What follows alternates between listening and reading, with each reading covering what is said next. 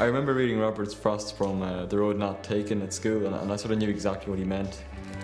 I suppose it's the way a lot of teenagers feel at this stage, when they're at the threshold of all these decisions. They just feel a bit lost.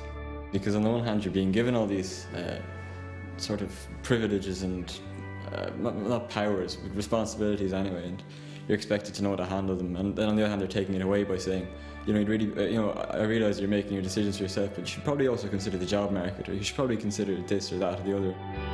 I suppose in school, because of all that direction I was getting, I sort of, the ironic result of it was that I felt lost a lot of the time. And I suppose when you're allowed to make your own decisions, that's when you stop feeling lost. It's funny, when they take away all the signposts, that's when you really start finding your own path, which is the most ironic thing of all. 16 and 17 are the stormy years, and I think the main thing I'd say to someone about to turn 18 is that it does get a bit easier. You sort of settle into your skin a bit more. I guess the thing for young people to know at this stage is that it's okay not to have a map, not to have everything sorted. The journey isn't so much about the getting there. It's just about following your intuition and deciding what the right path is for you. I suppose the real thing for me was books, because the books don't tell you what to think, they just invite you to think.